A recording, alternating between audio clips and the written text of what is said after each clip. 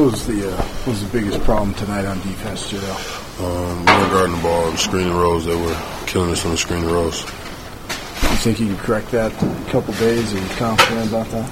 Yeah, definitely. We just need to make adjustments, and we need to make adjustments during the game. When they start scoring, we need to make adjustments, substitutions, and everything immediately, and not let them get big leads and then try to adjust to it. How big of a surprise was it for you to see what they were doing? Obviously, we know they can shoot. It wasn't a surprise at all. They could have did it the first game, but Curry just wasn't hitting the shot. So we obviously have to step up our game, and because they're ready to play. JaVale, how much concern is it right now? It's a lot of concern. Everybody's quiet. No one said anything since the game ended. We don't like losing, especially at home, and we just gonna come next game prepared. The activity on offense when they're in their zone. Did you feel like you were doing a decent job there? Yeah, definitely. I feel like we were trying to get open. We were going through the middle.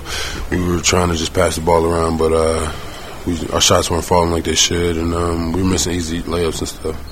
JaVale, as a young team, do you feel like you guys kind of panicked a little bit? No, I don't think we panicked. I just feel like some people didn't play as well as they usually do, and we got beat on the boards.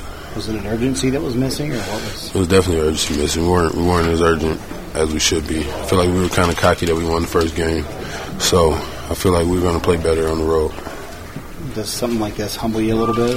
Yeah, definitely humbles us and makes us play harder.